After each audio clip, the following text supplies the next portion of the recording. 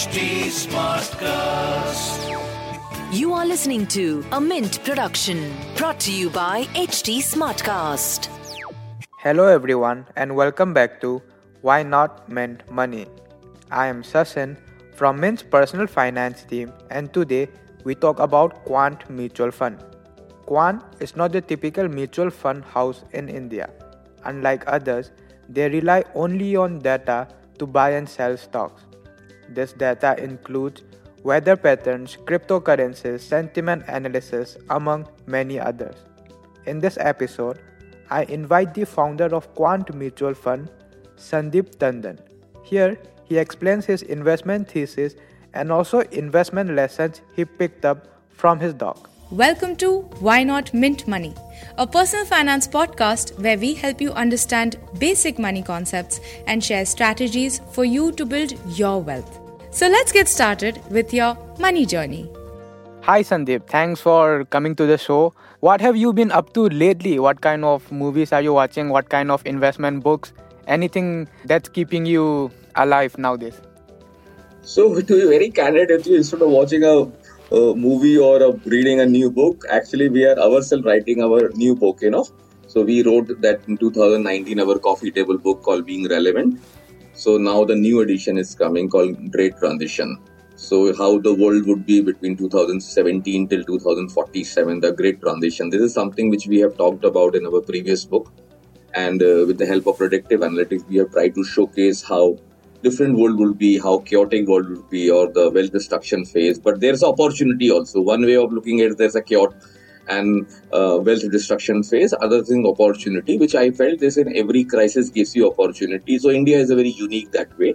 So in this crisis, I think India is emerging as a winner. So we talked about how Asia-centric emerging market will perform very well, how money will shift from developed market to emerging market, particularly Asia-centric, and by default, India is beneficiary. So we are writing about it, how the transition will happen, how India re-emerges, how the relevance of so-called standards which we have been grown for a longer period of time have changed, how the current banking system which you look in this form that will go, how the leverage economy which we thrive today, or the financial economy that will change and move towards real economy. So we are talking about how spirituality comes into picture. So various types of cycles, how this transition will unfold, and obviously trying to decode a lot of myths which we have been grown. So mathematically we are trying to decode a lot of things, how we believe certain things, but those are narratives, This what has been built around, so we start believing those things which may or may not be true.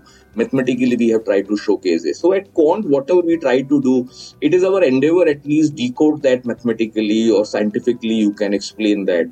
So we are a student of applied maths, applied economic, applied science, in that sense, a student of pragmatic institute of money management, where we want to learn how to navigate these challenges on daily basis through a pragmatic approach. I have seen a lot of people come with a very theoretical mindset. This is what we have educated. This is what I have read in the books. That's the reason, one of the reason I'm not a great believer of reading too many books. Because I have seen many people read too many books, but there not much people actually adopt. So I rather reading, obviously some of them are really one should read, but our focus is more pragmatic. So I read more articles, what happening in the world, because everything is changing, everything is evolving. So if you don't adapt or evolve yourself with changing times, then we live in what we read 20 years back or 30 years back, or our college days, or it's something similar we keep on practicing. But the fact is the world has changed, and if you don't change, you become irrelevant. So keeping yourself very relevant in today's environment, it is very important to be updated what is happening globally. And I think whether it's Economist magazine or the Bloomberg articles, or in the today's technology world, internet, so much data is available, so many new articles are there. I'll prefer to read those things which are much more realistic in nature. It talks about today. This is how world is, what data points are changing. This is the world will be future, rather than getting into how the world was in the past. We do that through our cycles theory. So we work on the quant cycle analytics also, but that we analyze not only 100 years, but 1,000 years cycles also. So for our viewers, if you visit Quant office, it's not like the typical fund house. It's very different. So I can give you one example. When you enter to their boardroom, it's a big room, and in the big room you will see a very big poster that is on its wall, and they have in the poster was released in 2012, the flowchart, and it predicted stuff like a biological warfare happening in 2022, and quite accurately at some level predicted how the economy would be evolving in India. So from that period, what has changed till now? You said you are working on a new book. So what's the second update like? What has changed in India? Anything in your mind? Just let me know. So it's a interesting. You have rightly observed that. So it's a very interesting piece. In 2012, we talked about how 2020 till 2030 will be the very challenging phase. I'll come to the next book in 2 minutes. The challenging phase, how bubble will burst in 2020, and how the cyber war or biological war or weather condition will deteriorate between 2020 and 2025. We talked about highest ever interest rates, highest ever crude prices, highest ever inflation, highest ever wheat prices, but not highest ever gold prices. And we all saw this trailer 6-8 months back. We have seen. Okay. So obviously you feel very satisfied. Something was written 10 years back. And right from 2015, we have showcased how world will change. And year by year, it has played out very well. Whether you talk about yuan battle or currency war, we talked about in 2015. So what is one aspect? This is what we are trying to showcase, that how mathematically you can quantify these things. Okay? This is our ability to connect the dots. Okay, when I say connect the dots, mathematically we say how we connect. We run a complex multivariance model where we try to capture both dependent and independent variable and then try to connect the dot and see what is coming. So anything which affects markets, whether you talk about geopolitical volatility, whether you talk about earth analytics, okay, you talk about liquidity analytics, you talk about volatility analytics, or you talk about cycle analytics, or you talk about valuation analytics, okay, and many more, okay. So it's a combination when we try to combine these things, okay, and some form, some opinion, like, and so we have built a lot of new concept like perception analytics, okay. How the liquidity analytics, not the FI number which comes in the evening, is far deeper concept, you know. It is, even today people talk about money supply, so liquidity analytics even deeper concept than the money supply. How the fluidity of the market works, okay. So we are student of science, you know, and we try to optimize these or the knowledge which we have learned and try to bring those same concept to the financial market and see, okay. People talk about, you know, fluidity is a new term. So we define that how these data points can be combined and you can foresee what is coming. So this is the strength of predictive analytics. So instead of doing a postmortem analysis, and it's not something unique we have built.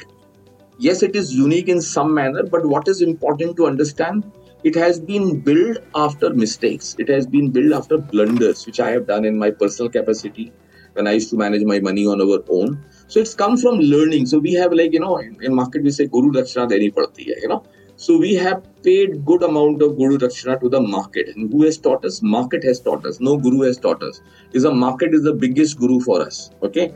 So this is something which we have learned. The key thing is that we have built processes around that.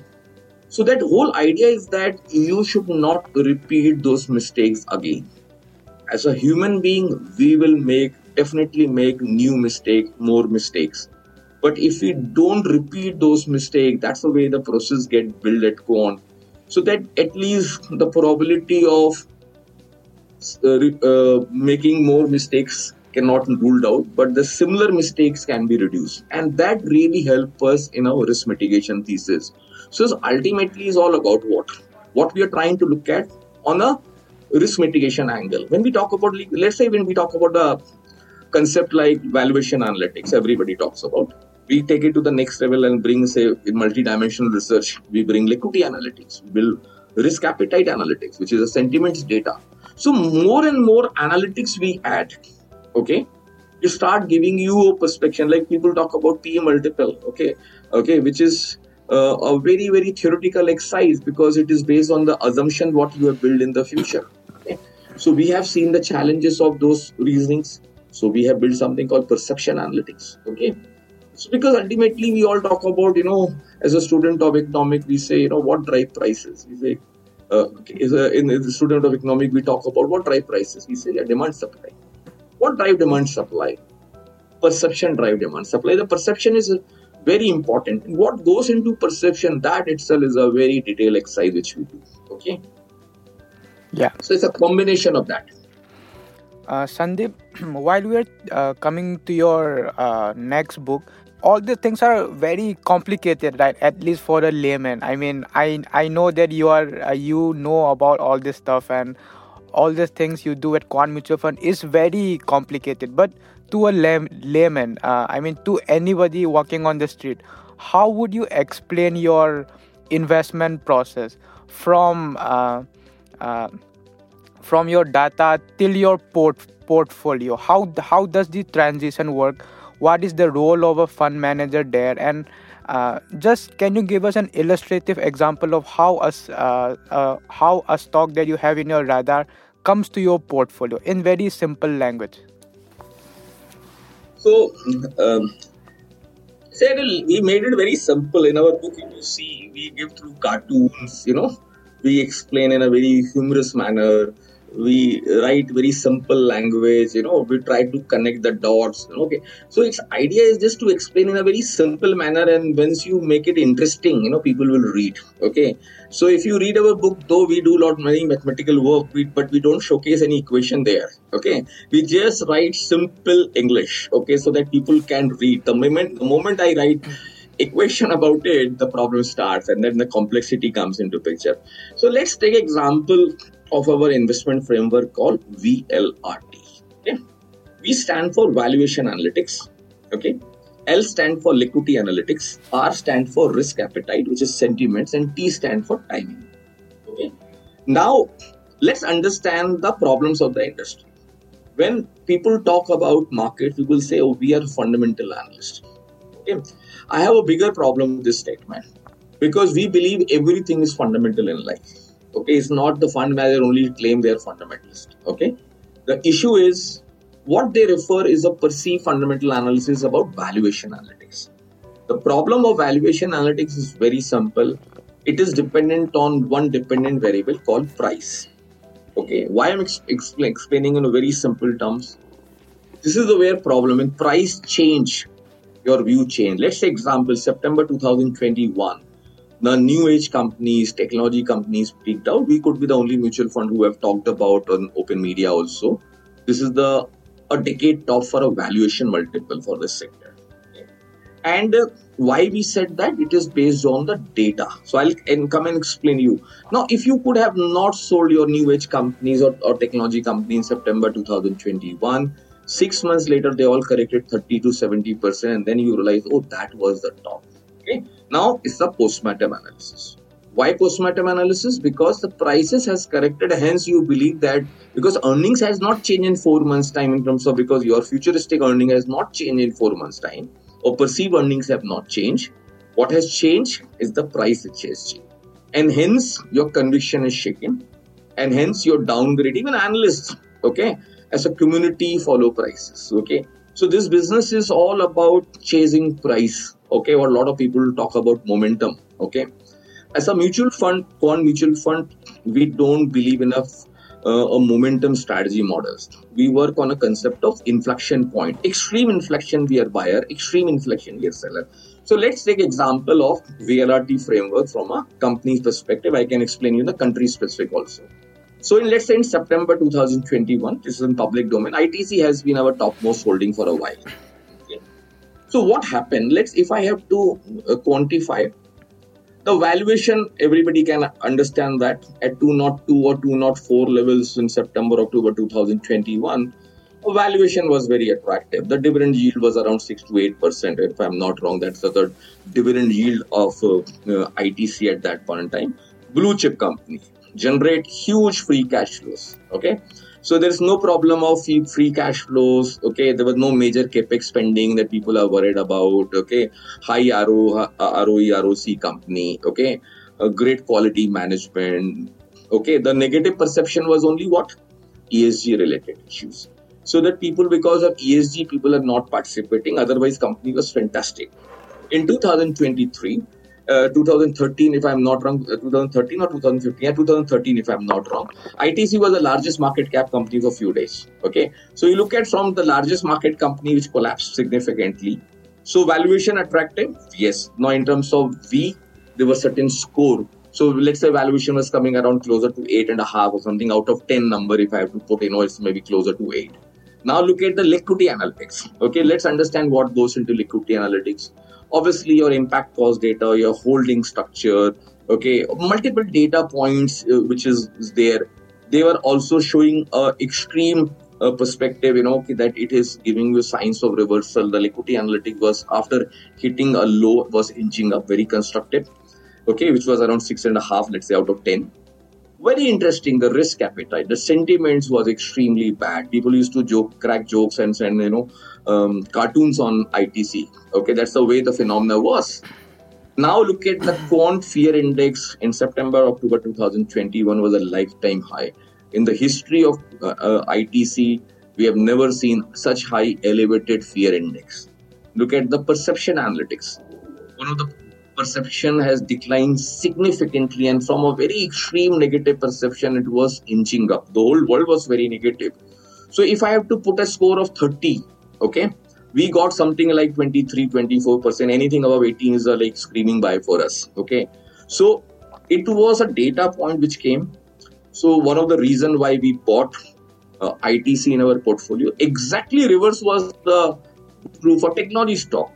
Okay, so ITC was on the deep neglected or the most hated zone. Technology stocks were the most admired territory. Okay, the most admired territory they were trading. Valuations were very stretched. Liquidity was lifetime high. Risk appetite lifetime high. All classic indication for a virtually a long-term top, long-term valuation top, not earnings top, not prices top. Okay, so you look at how beautifully both things are captured on the one extreme or versus other extreme. Okay, this is what we try to explain. So if you have bought ITC at these extreme inflection on neglected zone, your downside is protected. If you have sold simultaneously a technology stocks virtually at the peak of the cycle, your upside, which was getting capped, you make money there. So T is the time, or time is a function. This is not a trading or timing in any manner. Okay, T is that function of valuation analytics, liquidity analytics, and risk appetite. When all three analytics are skewed on one side, it gives me better timing. Let me give you one more example of timing. In our life, we talk about this, if I'm not on the Pareto's principle of 80-20, that 20% stocks give you 80% returns. Or any organization, 20% people deliver 80% productivity, and or maybe in any house, 20% people are earning members and 80% are consumers. That's the way the life is. Okay. Now I extend as a student of market timing. When I say student, as a risk management. So market timing, don't look from a trading perspective. Don't look as a GAN indicator. A lot of people look at, timing is a risk mitigation tool for us. Okay. So we take this concept to the next level. It said that 20% time stocks deliver 80% returns. Those are those inflection points one should not miss. Talking very easy, quantifying it's very difficult. And if we have historical data, like quantifying these things in US market is relatively easy for us. We have 100 years of history. Okay. Quantifying in commodities is even better because we have few hundred years of history. Like we talked about wheat in our book, we have talked about there's a time wheat was making multi-years low. And we said wheat will make new all-time high, which happened in 2022 itself. Okay, why? Because we have a wheat data of 1,000 years now. Okay, so we have 1,000 years of wheat data. We can connect the dot of various cycles and try to see how wheat has reacted in the inflections or the inflation cycle or interest rate cycle. So it's a combination which gives me a better example, better answers. So yeah, just to simplify for our viewers, and if I'm understanding correctly, Quant's framework called the VLRT framework. So there is like a maximum score of 10 on each V, L, and R and T. So V stands for valuation metrics, L stands for the liquidity metrics, R stands for risks, and T stands for timing. And when all these four elements come together, they tend to see an inflection point. So inflection point meaning where this cycle is about to change, and this is what exactly Quant Mutual Fund is aiming to capitalize on. Sandeep, for the next question, there are some critics who say that your fund has been doing very well during the lockdown and the whole pandemic time. You guys timed the market very well, and it was giving very significant returns. It was topping all mutual fund categories, but a big part of that outperformance comes from Adani stocks. So you had a huge exposure to Adani stock, but when when the whole Hindenburg saga happened, your fund's performance also slowed down a little bit. So what would you like to say on this part? So I tell you, I always say, I always give you a very interesting example of narratives. Narratives are bought and sold. So people who give you perspective, they don't do their homework properly. Okay, when Adani saga happened, we were only 6.6% of our holding was in Adani Group of Company, and we still made tons of money there. Okay, so it's a narrative which has been sold. Okay, I am a student of behavior finance. It's very interesting for us as an analyst to differentiate between narrative versus data. The perception which gets built, okay, it can be built with reality, it can be through narrative. So it's our ability how we can filter these narratives and be more impactful in terms of identifying the trends. Okay, so that's the way we define. I have seen, these examples. If you look at historically, people have talked about Reliance Industry. People have similar issues in the past or other. If you look at the way Mukesh Ambani has reached in terms of Asian or Mr. Adani, the critics are there every time. Now people who criticize, they just should look at on their own what they have achieved and what the competition has achieved. So I'm very vocal about it. Okay, let's understand and don't undermine an entrepreneurship. Okay, understand those entrepreneurs, how he or she has built. So why I'm giving example. In 2015, we used to run our broking company and we wrote a research report on Reliance Industries. And we said in 2015, based on our inflection point, the most hated stock of the decade, Reliance Industry. You will make big money if you buy now. This was the most hated stock. Okay. And 2019, 2020, when the placement happened of the Geo platform, it became one of the most admired company. So if you look at it, was 15% or 16% of the Nifty weightage at that point of time. So you look at the narrative was something different. Today, still Reliance generate huge cash flows. Okay. Year on year, that cash flow, free cash flow, I don't get into, but I'm looking at because they are growing companies, so I may not look at the pure free cash flow. Okay. What is very important is the operating cash flow, what they're generating is very, very meaningful. Okay. So it's all about how we want to like it. So I am not a believer of listening any perspective. I think everybody has freedom to identify stocks, and it's up to their risk management perspective and data change. We don't have any love or hate relationship with any stock or any sector or any group. We generally don't meet even the management. That's our general philosophy. But if data change, we'll rebalance our portfolio. If something is changing, we have no regrets in rebalancing our portfolio. This is about the entire thesis of our risk management. In risk on, so we talked about. So in the COVID time, it was a risk on period. The whole industry took other way. They thought, get out of the market. We spotted that trend very early in April 2020 is a risk on environment. In risk on environment, we play on front foot, and which we did. And we generated in the risk on environment. Idea is to generate extraordinary alpha, which will help you in risk of environment. Okay. September, November 2022, a risk of environment. Till June, very aggressive risk of.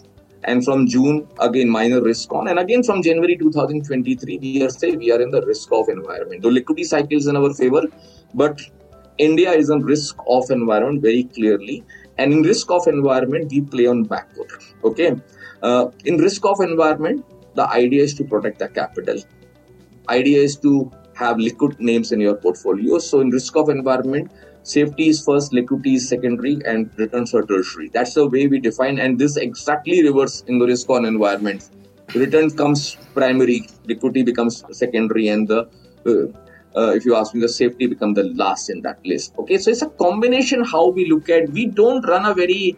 I'm a believer of very dynamic style of money management, because we say we live in a dynamic world, and hence your portfolio management or your money management skills strength should also be dynamic. It should not be very static in nature. So we don't run a very static portfolio that in risk on environment, my portfolio construction is same, or my risk of environment portfolio construction remain the same, because they follow certain thesis. Okay, we are unconstrained fund manager. Yeah, so if I understand correctly, now you are seeing a risk-off environment, and in a risk-off environment, you tend to play a little bit safe, and when there is a risk-on kind of an environment, you tend to make your outsized return during that period. Yeah, correct. So, Sandeep, I'll come to the second criticism that some people have. That is on the ESG front. No doubt, ESG fund has delivered quite good returns, although the return has come down slightly, but it's still amongst the better performing funds. But on the ESG rating parameter, so Morningstar has a ESG rating score, and Quant is the only ESG fund to score a negative, kind of below average, whereas all other funds scored either a above average or a good rating. And same goes with MSCI. So in your portfolio, you hold the highest number of laggard stocks compared to other funds. So although the performance is good, but what about the ESG as a component? How do you filter ESG? That. So performance is not good. Performance is the best in that category. So let's be very clear. The performance is the best in that category. Yeah. Now I'll come to the rating. Now look at what Morningstar or MSCI or Sustainalytics or any other firm can do when none of the company provide you ESG scores. Okay, so I can bet we have a far better analytics than the industry, including some of the MNC names you talked about. We spend a very sizable money on data analytics. So we have created our own ESG scores also. We take a lot of things from the listed space like Bloomberg also. Various companies we take data. So there's no standard. If company does not give you ESG score, okay, so you can't get the scores right. So even we have done we got offers to buy Morningstar products or the MSCI product which talk about some more vendors. We have subscribed some of them, but one of them, but not none of these MNC names, because the scores were not matching. Two agency scores are not matching. So which is something quite bizarre, How come two large organization ESG scores are poles apart?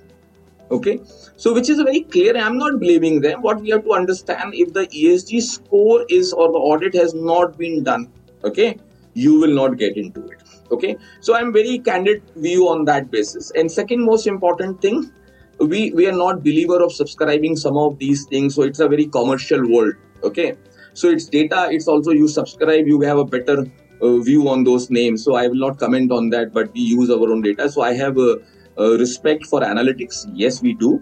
And we believe that we are doing our work properly. And there's one reason we have given a massive outperformance. And again, my same answer, we don't give any much weightage on the narrative which gets built. Okay, because there's no standard defined by the regulator itself, no standard defined by any ESG regulator. This is the way ESG scores are. So everybody is doing on their own thing. And I will not blame them because they don't have a full data.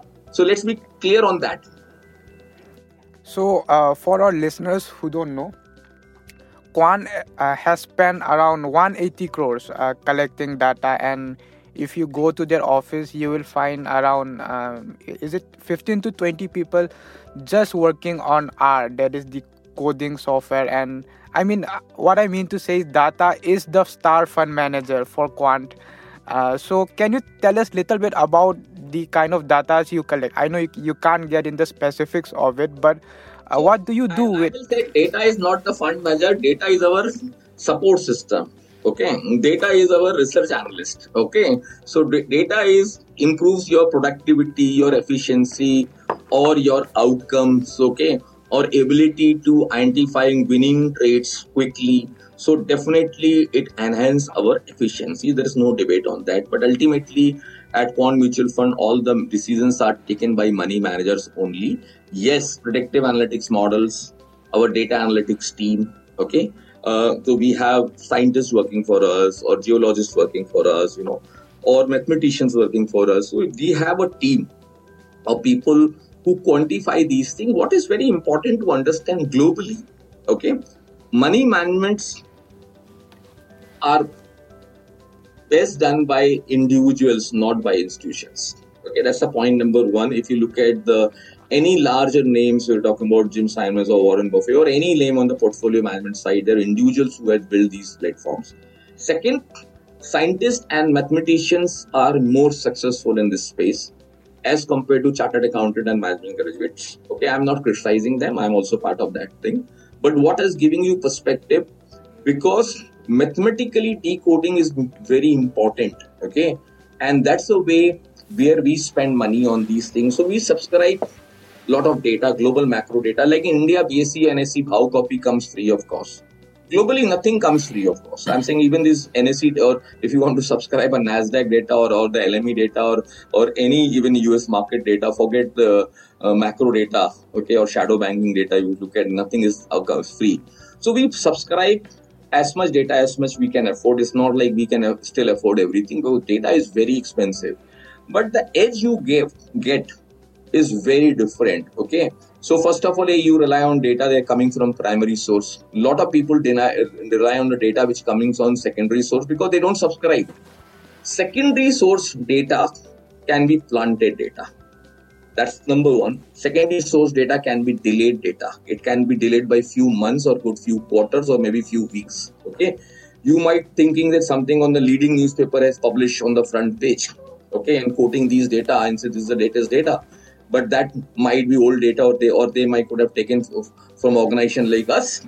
Okay, so it's a data, you have to spend money on that. So that's a mindset is required to subscribe this data, and so we have built some edge on these things. So you can think of possible data we subscribe. It's very difficult to pinpoint individual names and not be fair because we signed some amount of agreement with some of these vendors. Sandeep, just for the understanding of our viewers, can you take one example of how you use maybe the crypto data or the weather data? So these are not things that you cannot buy weather, right? And of course, you cannot buy crypto in your mutual fund, but somehow you incorporate all this not so related data for selecting stocks. So, I mean, how does weather pattern help you identify stocks? Okay, so like crypto. Okay, let me give you a small example. How the interest rates came in, let's say, way back in 1770s onwards in the US, when yield started. There were no 10 years, 20 years, 30 years or 40 years yield or 2 years or 1 year yields. It was just a yield, it was hold.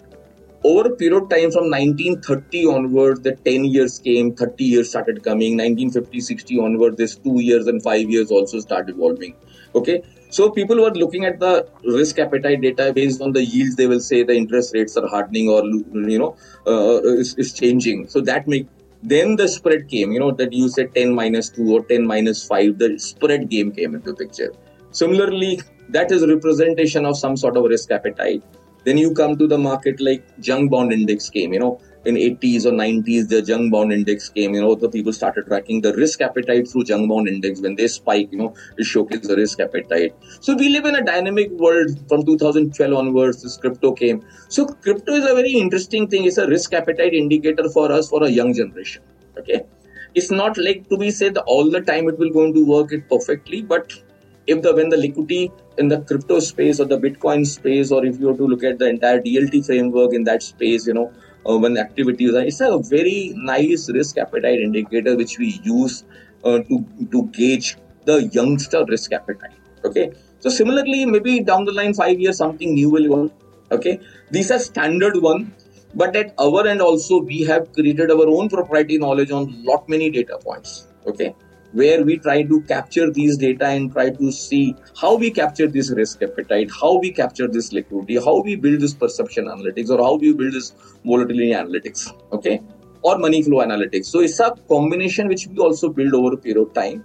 So it's a interesting space, the way we look at or read data is a way, and again, it comes with experience, it's not something, but what is very important and mindset is required, because the majority people in industry don't think these are useful things. Yeah. So I think that was very helpful, Sandeep. And now we're coming to the end of our episode. But Sandeep, before leaving off, you have a very nice Labrador, right, in your office, and he keeps on coming to your investment room where the Bloomberg terminal and everything. So have you taken any investment lessons from your dog? So I always tell my team members, because her name is Xenia, so she is now nearly 9.5 years old, okay, and she is with me in all the discussion, all the meeting for more than 9 years now. So I always tell them she is absorbing lot many things, and obviously dogs, have limited age of 15 years maximum they survive, So I always tell my team, in your next birth, she might be your boss, because she is absorbing lot many things, okay, and all of us might have to report to her, okay. So she is a silent observer. The good thing about dog is obviously they are the biggest stress buster. So if you are stressful, the markets are tiring. It's not easy, okay, to manage this volatility on regular basis. So this is a T20 match. Most of the managers plays on daily basis. So she's a very good stress buster. And what is very important, she is very calm most of the time. Okay. So something which you have learned as an investor or as a trader or as a money manager, or any businessman, that calmness is needed, because in a very volatile environment, the calmness is very important art. And I've seen a lot of people get very agitated, irritated, or sometimes extraordinary excitement also. Okay. So I think that is a learning from her, that you should be very calm, very peaceful, and very relaxed mood. So that really helps us in changing our mood most of the time. And that is so true. I mean, that dog is really silent, never barks, and very obedient also. So, yeah, Sandeep, thanks for coming to the show, and hope you come back to this show again. Thank you so much. Definitely. Yeah. Thanks for inviting us. All the best. See you guys. Bye. Yeah. Thank you, Sandeep. That brings us to the end of today's episode. If you would like to know more about this topic, then you can reach out to me on Twitter. I go by the username @Sashind NJ, or LinkedIn using my full name, that is Sashind Ningthoukhongjam. We would be happy to take your suggestions. That's all from our side. Thanks for tuning in. See you in the next episode.